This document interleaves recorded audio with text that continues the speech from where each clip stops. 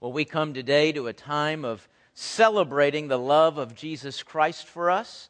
And in celebrating His love, hopefully a time of kind of evaluating and reflecting on our love for Him. We come to a time in which as we do this, it should impact, shouldn't it? It should make a difference. That we stop and we remember afresh His love, that we stop and evaluate our love. Shouldn't that make a difference in how we're going to relate with others the rest of this day? Shouldn't it make a difference in how we live this week, both with God and with others? It should make a difference. Let's come into this time with that mindset that God is, as I come to this table, I want you to do a work in my life. And I want that work to show up in all the areas of my life, whether it's comfortable for me or not, whether it's fun or not. Lord, I want to go where you want me to go. As we do this, let me read a passage that is familiar to us on the Lord's Supper, 1 Corinthians chapter 11. If you want to turn there with me, you can. 1 Corinthians chapter 11. You'll find that there in your New Testament. Right after the book of Romans. You should be familiar with where that is. We'll be back to that. 1 Corinthians chapter 11, and I'm going to begin reading in verse 17.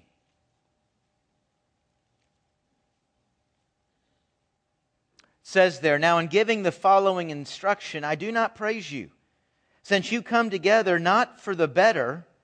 And see, that's kind of what I was just saying, isn't it? That when we come together, when we come to this moment, we should leave here better, right? Better relationship with God, a better relationship with each other, a better commitment in our walk with the Lord. And he says to these Corinthians, but you've come together and it's not for the better, but for the worse. For to begin with, I hear that when you come together as a church, there are divisions among you. And in part I believe it. There must indeed be factions among you, so that the approved among you may be recognized. Therefore, when you come together in one place, it's not really to eat the Lord's Supper. For in eating, each one takes his own supper ahead of the others. And one person is hungry while another is drunk. Don't you have houses to eat in and drink in? Or do you look down on the church of God and embarrass those who have nothing? What should I say to you? Should I praise you? I do not praise you for this. For I received from the Lord what I also passed on to you. On the night when He was betrayed, the Lord Jesus took bread, gave thanks, broke it, and said, "This is my body, which is for you. Do this in remembrance of me." In the same way, He also took the cup after supper and said, "This cup is the new covenant in my blood. Do this as often as you drink it in remembrance of me. For as often as you eat this bread and drink the cup, you proclaim the Lord's death until He comes. Therefore, whoever eats the bread or drinks the cup of the Lord in an unworthy way will be guilty of sin against the body and the blood of the Lord. So a man should examine himself. In this way he should eat of the bread and drink of the cup."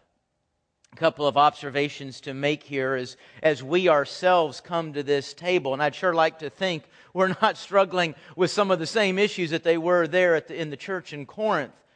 But as he points out these issues in Corinth, it should cause us to reflect, hey, what is going on inside our body as we come to this table? What's going on inside me individually? What's going on inside us? And obviously there's two real issues here that Paul's very disturbed by, that I think he would say, man, that's a slap in the face to Christ. We come here to celebrate Christ, but you mock Christ in the way that you come to this table. And there's two things that he deals with. The first one is their division, their divisiveness. Man, you're coming to this table at odds with each other. Now, there's a couple of ways we can think about that. What believer, what other brother or sister in Christ, whether a member of this church or not, what other believer am I at odds with? Am I at odds with somebody in my family? Now, of course, specifically in the text is, am I at odds with anybody in this church? Boy, I hope you remember the challenging passage in 1 John 4 where Jesus says, listen, don't come in here, don't come and say, I love you, God, and yet you hate your brother. I don't accept that. I don't see that as love. It's not love. It actually irritates me that you say that. Don't come to profess your love. Don't come to worship when you're at odds with somebody else. Another passage in Matthew 5 actually says, leave and go take care of that. What a reminder, folks, that a walk with Christ is always a walk with others. I think we forget that probably more in the American church than in other nations, other places where they worship the Lord Jesus, because we're so individualistic. And we define the Scripture, we define the Christian walk as me, my personal relationship with Jesus, my personal quiet time, my daily walk with Christ. We've made it so individualistic, but you walk through the New Testament, it's a whole lot more about we and us than it is about me and my. A walk with Christ is a walk with others. That same point is made in the next issue that Paul brings up. He brings up their selfishness. He says, man, you come to this table, you're elbowing each other, you're butting in line to see who can get up there, and I want to get my meal, I want to eat and drink. He says, man, this isn't about a meal. Haven't you always kind of thought it's kind of funny? I know probably every one of us, especially as children, the first time you take the Lord's Supper, you think, well, why is this so small? I mean, this little wafer, it's hardly on your tongue before it's gone. A little bit of juice, I mean, it doesn't even come close to satisfying thirst. But this isn't about a meal, is it? This is not about nutrition. It's not about, hey, we're doing this today, so you don't need to go to lunch this afternoon.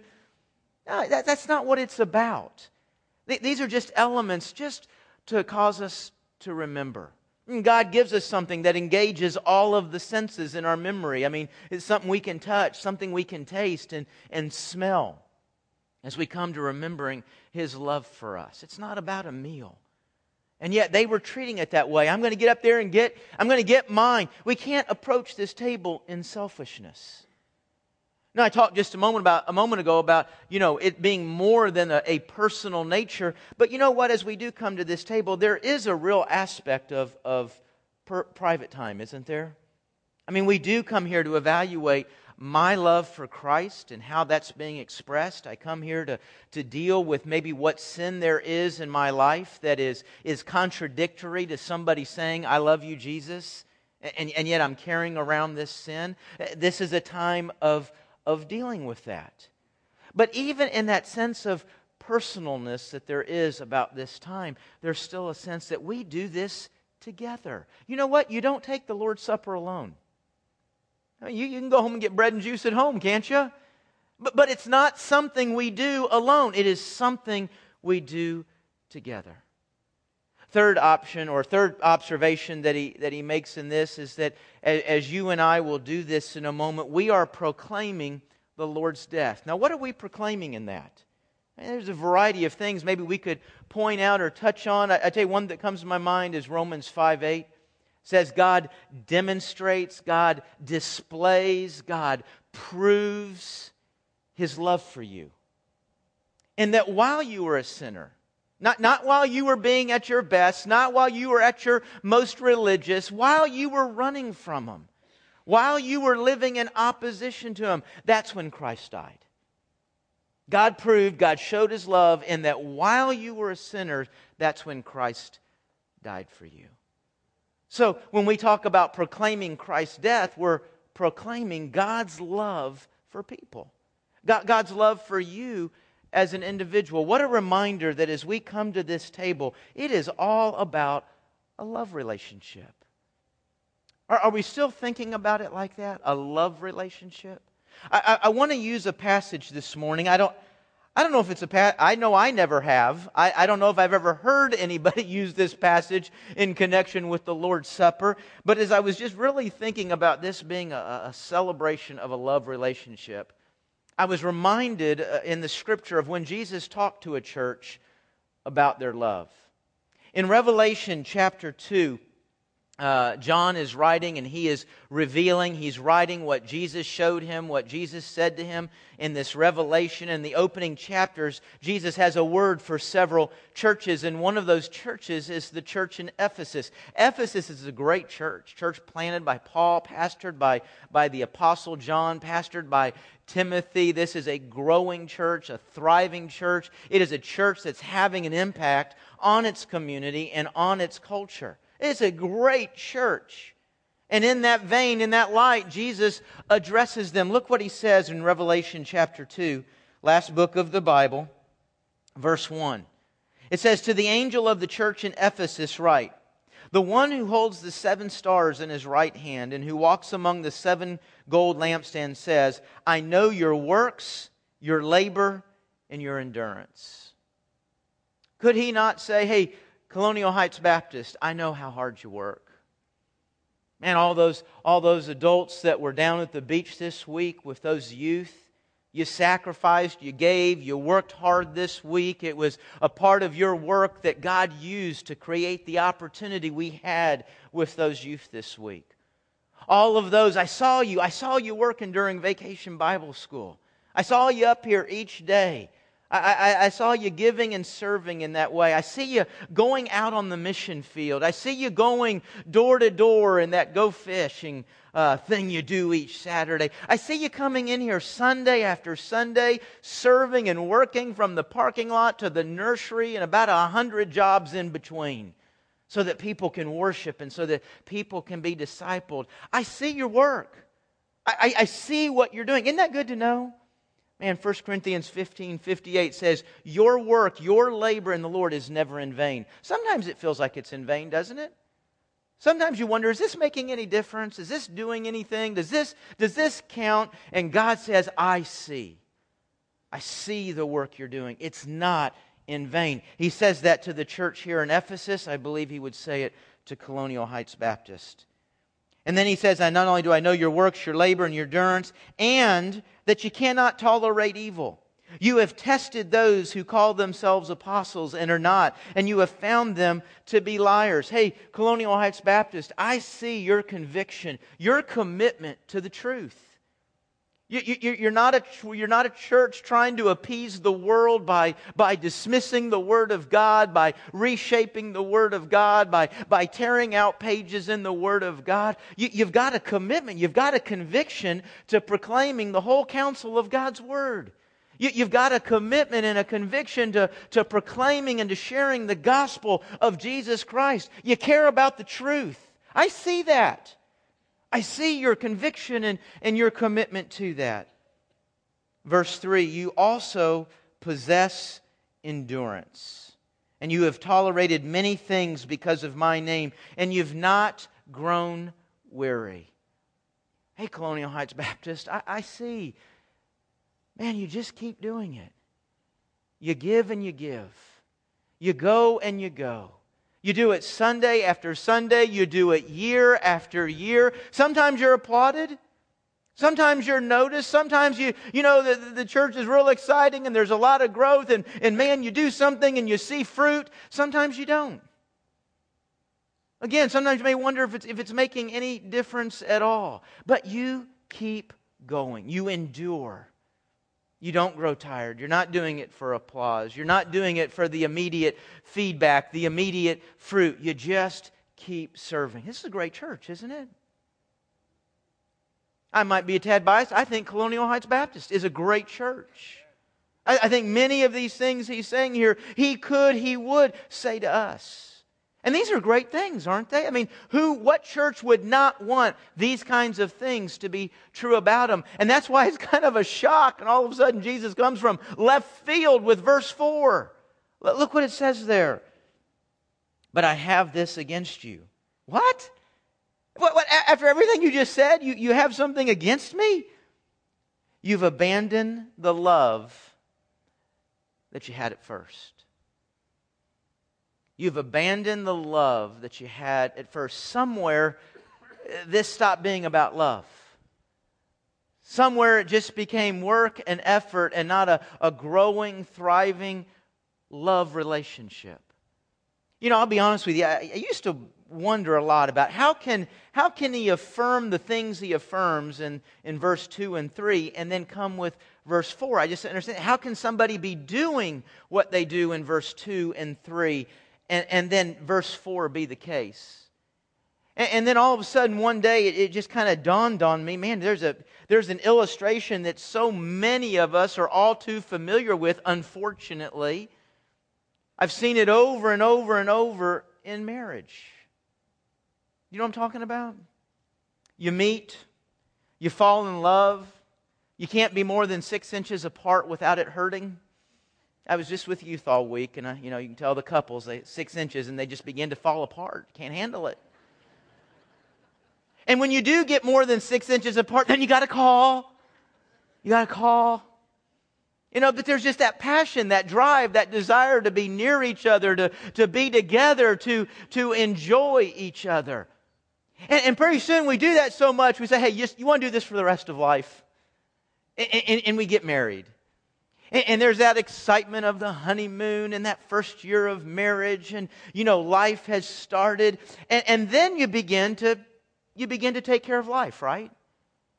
And a man and a woman, they can be doing absolutely everything they should be doing. Man, they're paying bills, they're taking care of a house, they're raising kids, they're running errands, they're in church, they're serving the Lord together. I mean, they're doing everything they should be doing as a family. And while they're doing all of these things they should be doing, are you aware they can start growing apart? These are your divorces at 17 years. These are your divorces at 27 years. You think, what in the world? 27 years and you get divorced? You see, they're doing all of this work together. All good things, all things that need to happen. But somewhere in the midst of all the work, they're not sharing some significant conversations. Somewhere in the midst of all the work, they stop having some significant moments. Just them, just the love.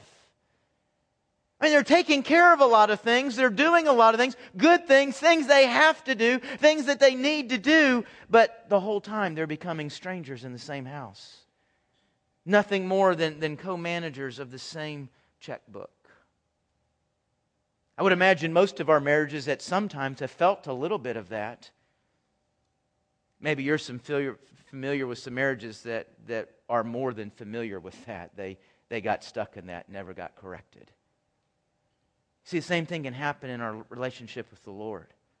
We come in, there's the love, there's the excitement. As verse 5 says, there's just that overwhelming passion, unbelievableness. God would love me, the sinner that I am. What's He say? Remember when He came and loved you? Remember when He came and got you and how overwhelmed you were that you could be loved like that? Folks, when there is love for each other, when there is love for the Lord, there will always be work, conviction, and sacrifice. Out of that love will flow those things. But let us not make the mistake of letting the work and the convictions and the sacrifice become a substitute. That because I'm doing all this stuff, I love Jesus. Yeah, if you love Him, this stuff will flow. Don't let it become only this stuff that flows. Yes, that all needs to be there. But are you dating Jesus? Are you spending time with Him, just the two of you, where you talk and you share, you laugh, you cry? You think about the walk you have journeyed together and how wonderful that is. That, man, look what we've come through together this year, Lord. Look what we've come through together the last 10 years. And you just enjoy Him. You just enjoy being with Him. Are you loving Him in that way? We come now to a time here at the Lord's Supper. And it's to evaluate this. Folks, I'm not accusing any one individual, and I'm not accusing us as a church of walking away from our first love. But as we come to this table, and it is a time of reflection, it is a time of evaluation. That passage, that word to the church in Ephesus does become kind of a way to say, okay, look what can happen.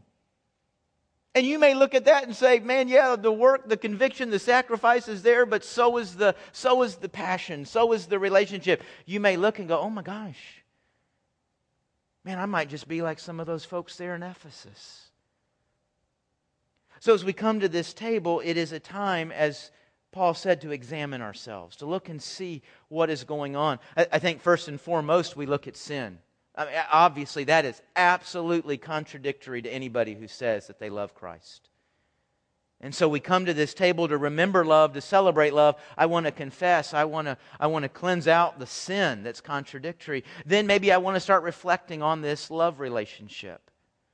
Now, in a moment, I'll say a prayer, and we'll enter a few moments of silence.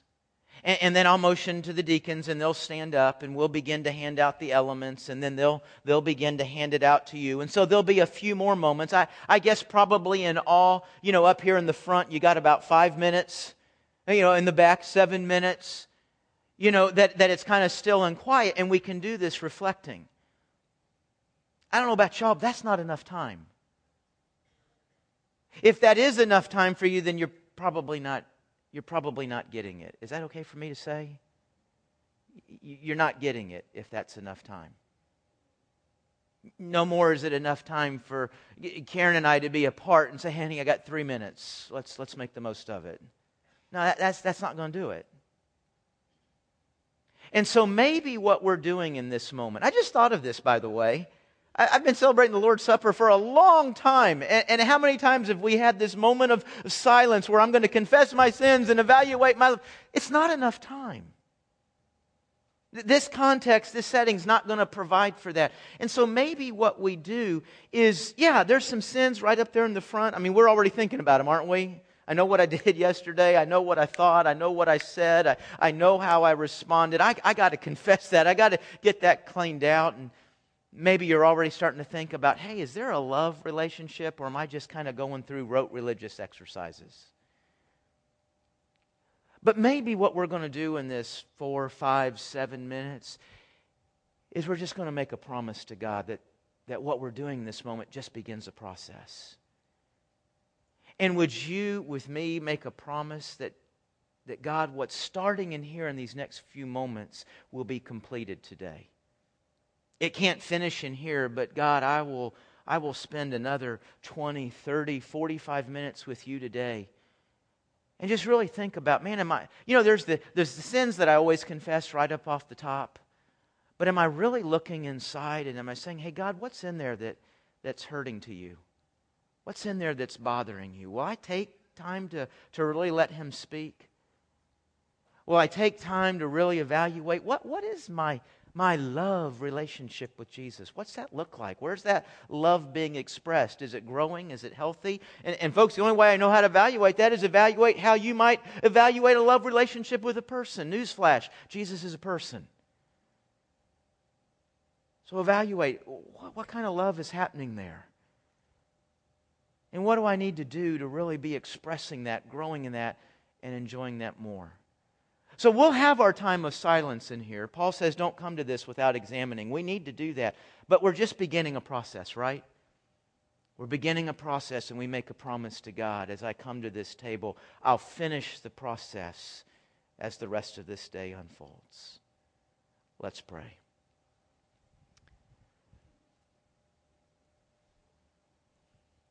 Father, I thank you that as we bow our heads before you, we bow our head before a God who is patient. We're bowing our head before a God who is loving and forgiving.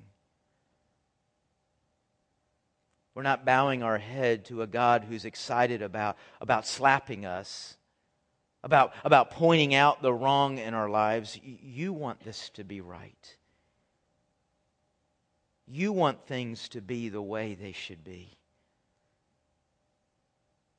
And you make a promise to us that if we will confess our sins, you'll forgive us. What a promise we hold. And Lord, I pray that we would not use that forgiveness to say, okay, I'm clean and good to go into another round of sins this week. God, may we not use forgiveness as a parachute to jump into sin. But may we enjoy your forgiveness and use it to motivate us away from sin. God, as we enter these moments of stillness and quietness to reflect, would you give us discernment? God, help us to be focused. Even in the quietness, we can be easily distracted by things going on around us.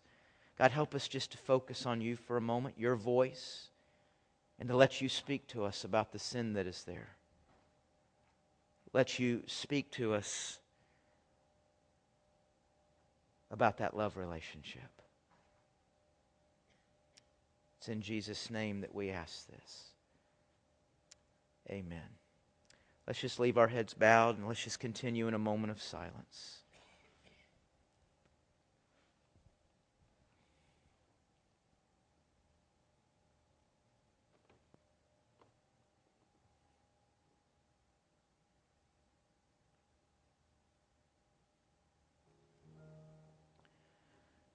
Just to reflect on the thought that somebody's body has been broken so that I could live. Jesus said, "Take this and eat and remember me."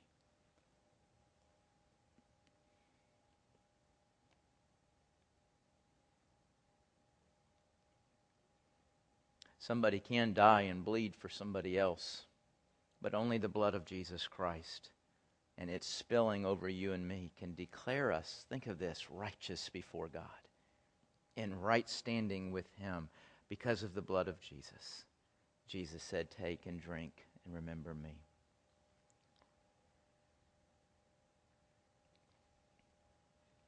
Let's pray.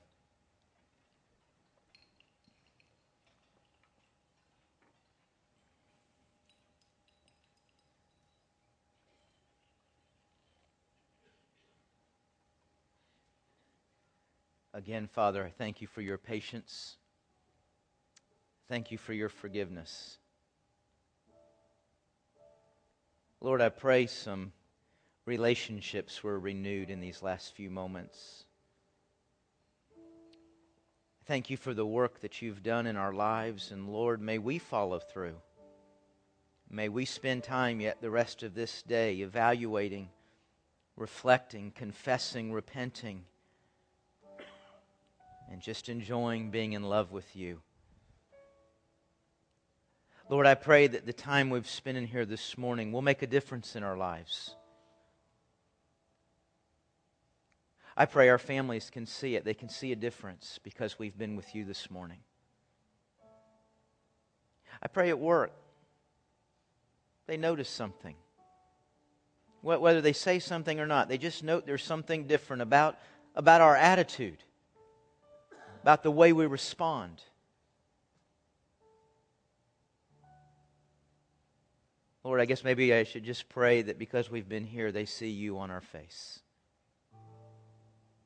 That's what would be my prayer for myself and for each of us, Jesus. It's in Your name I ask this. Amen.